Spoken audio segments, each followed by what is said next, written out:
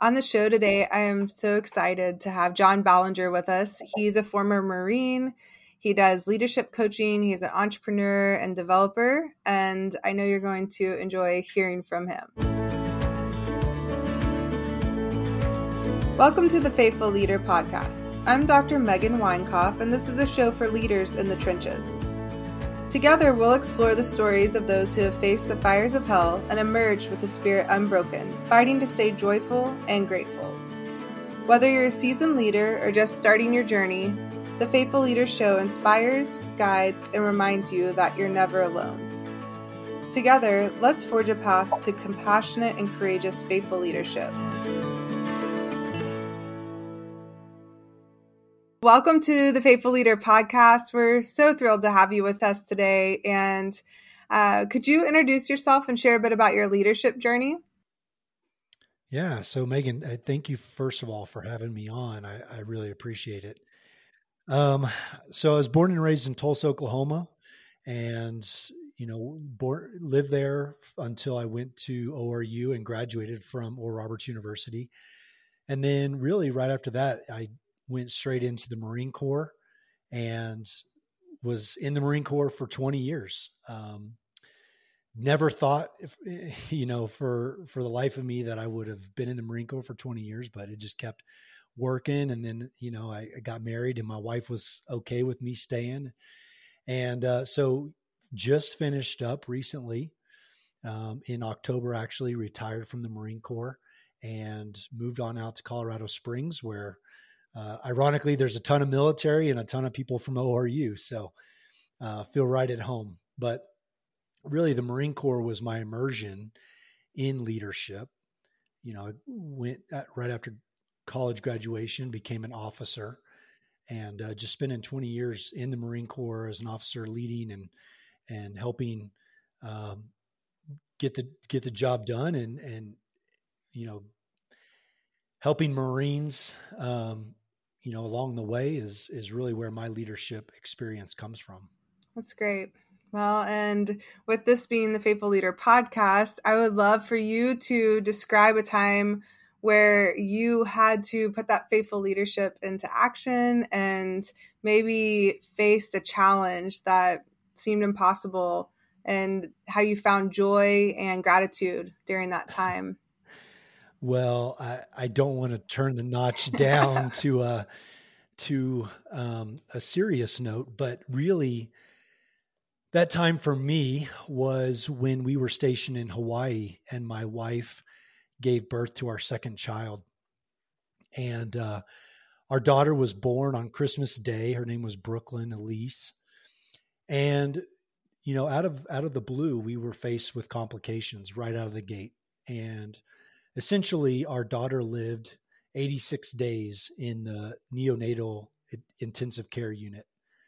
She lived 86 days in the NICU and then passed away. And it was during that time that my faith continued to grow and continued to increase. And I knew that we were going to experience a miracle. And,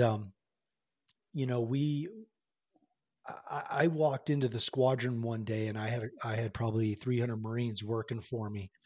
And I told them that our daughter would one day walk into the squadron healed, healthy, and whole. And I fully believed it. And it was about a month and a half later that I had to walk back into face those same Marines and tell them that our daughter had passed away. And that I still believed God was good. I still believed that miracles can happen. And even though I didn't understand what was happening in our lives, that I still believed that God had a plan. And so it's hard to do when you have such, faith and conviction that you're going to walk your daughter back through the hangar and show all these Marines what you've been dealing with. But that was a trying time, and it affected me. It affected my wife dramatically, and it affected our marriage. But we were able to really walk away from that with a renewed sense of God and what our faith was rooted in. And, really start to build back again in our marriage and who my wife and I were to each other. And we just realized that we were there to strengthen each other, be that iron that sharpened iron.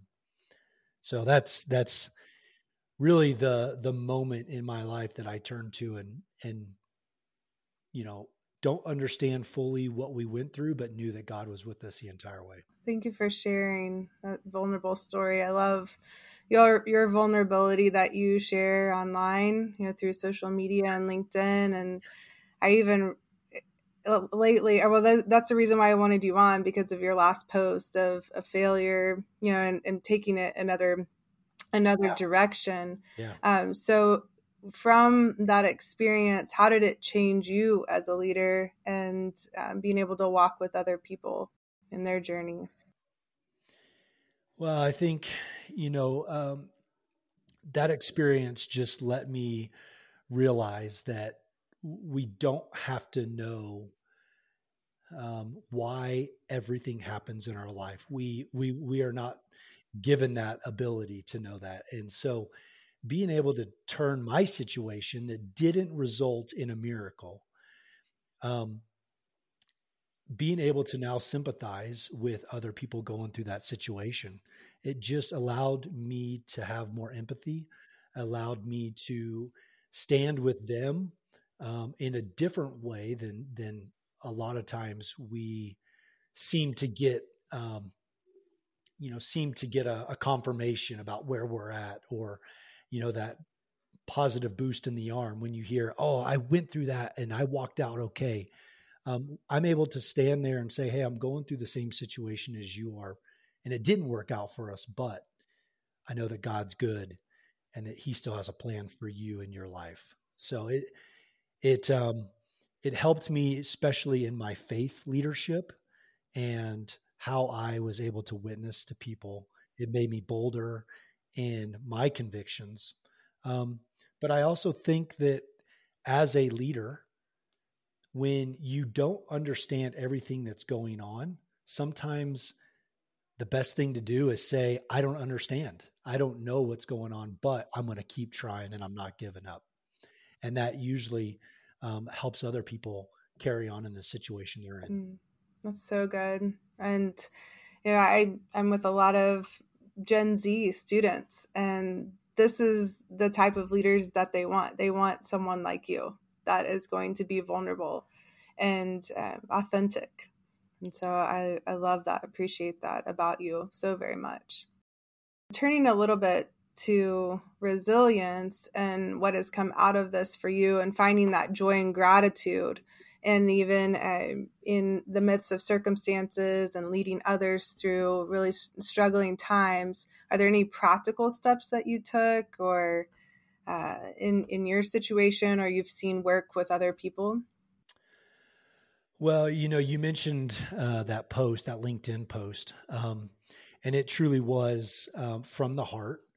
It was a, real estate development that I'd put 8 months into with my team, and we'd sunk a lot of money into it, and it ended up not working out the way we wanted it to. But I've learned, like you kind of mentioned before, is just to be vulnerable, just to tell people, hey, not everything works out the way social media plays out to make people look. People aren't as successful as you think they are, and there's a lot of trial and error. There's a lot of other things that they're walking through that you don't get to see, but you got to continue.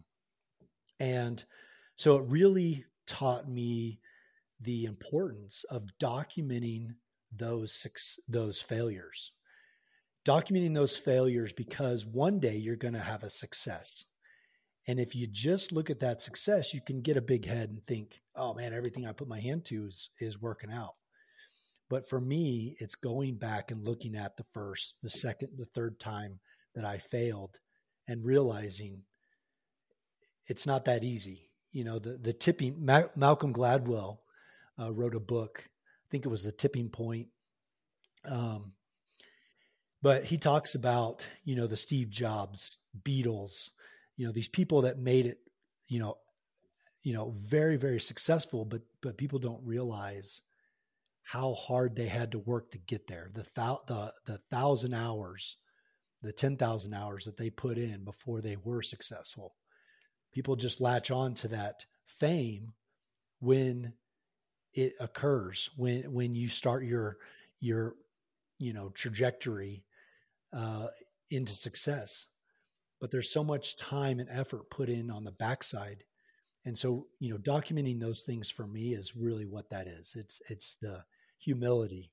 It's keeping myself grounded in who I am, where I came from, and who God made me to be. I love that you said that, about your identity.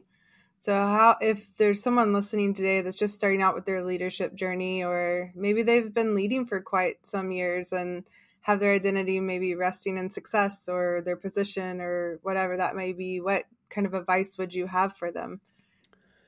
Yeah, I think it would be just to remain humble, and be genuine.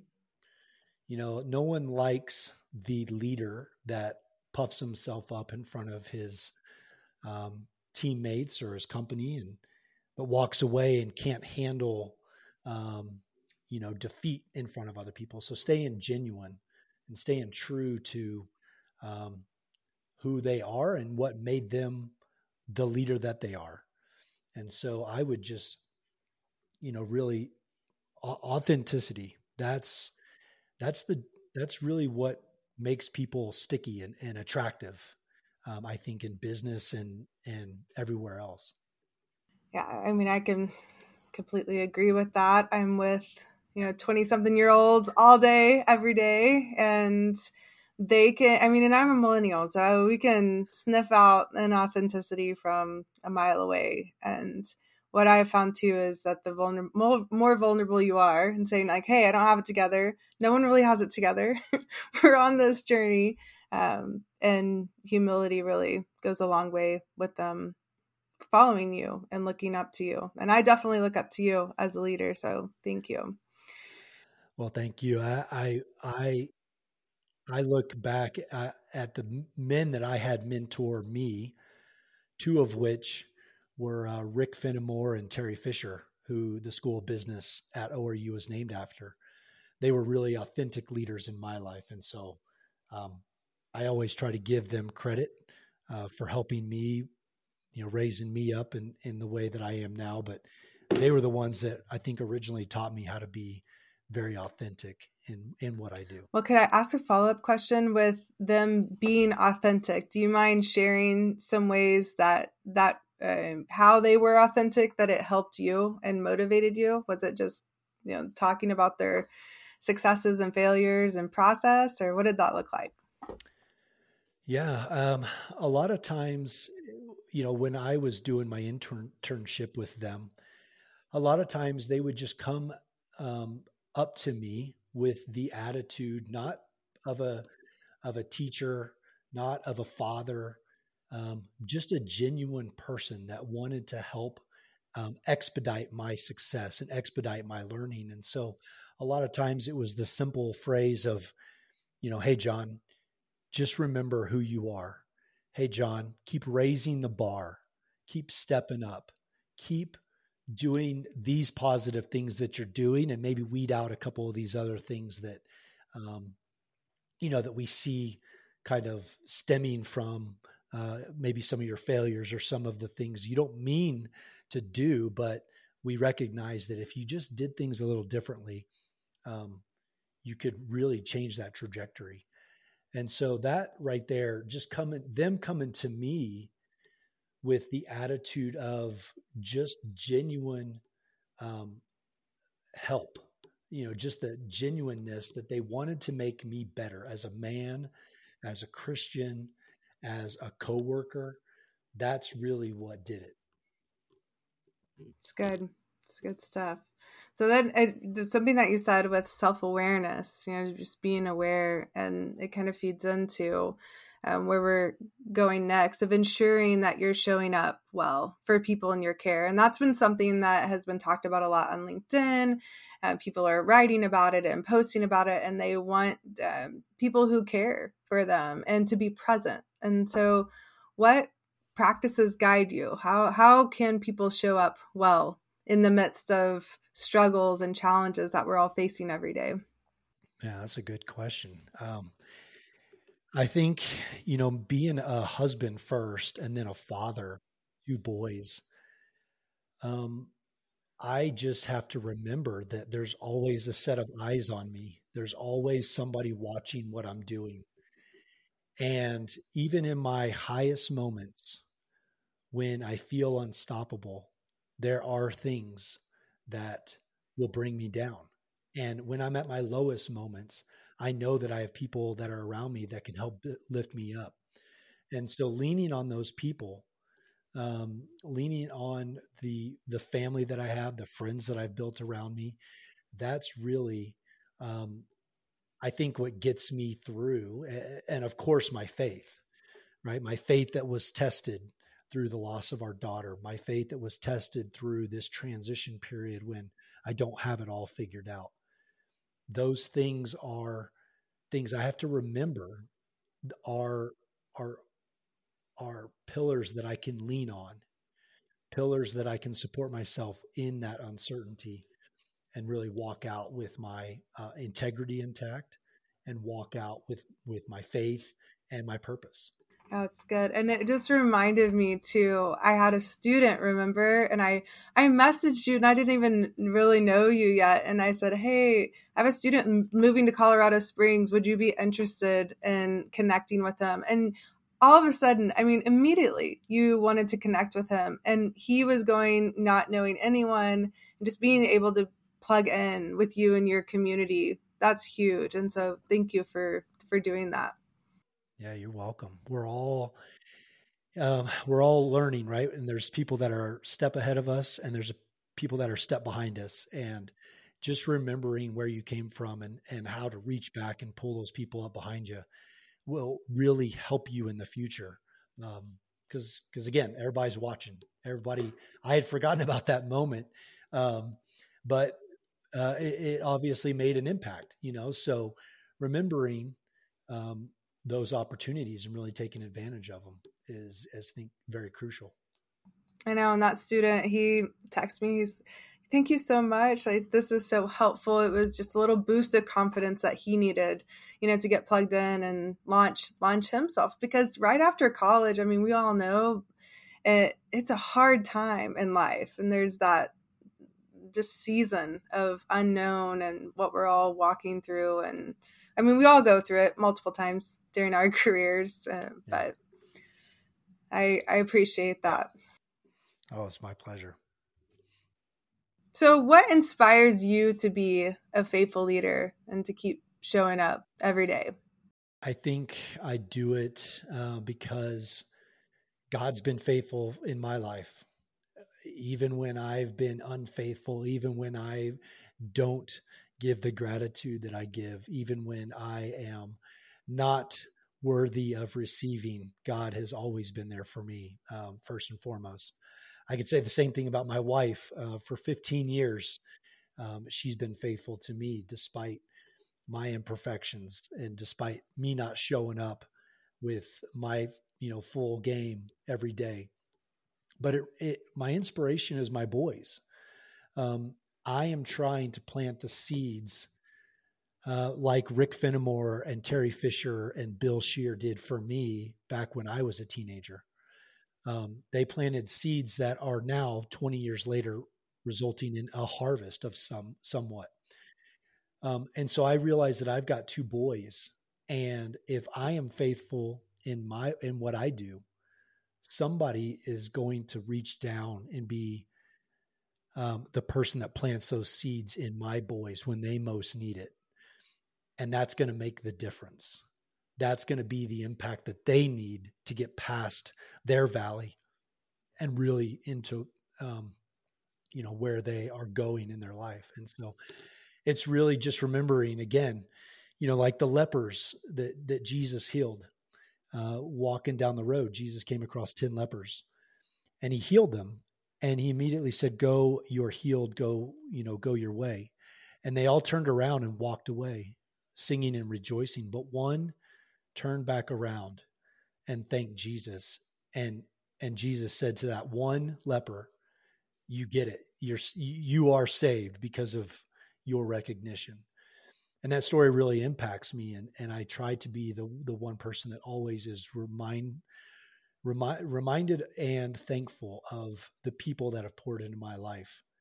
And so I do it for the people that are going to come along and do that to my boys. That's so interesting. That's what we've been talking about here lately, of just focusing on the one. Like, what if it's only one person you touch, in your whole life? Then that's worth it, right? I love that. Absolutely. Okay, so if you could, wrapping it up today, this has been so good. If you could leave our listeners with one key takeaway, an action step, what would it be? We are more resilient than we give ourselves credit for. And I look at, raising boys, never knowing how to do that when my first son showed up, losing a daughter, being married, going through the Marine Corps, now transitioning out of the Marine Corps into something brand new. These are all things that I've never experienced in my life before they happened.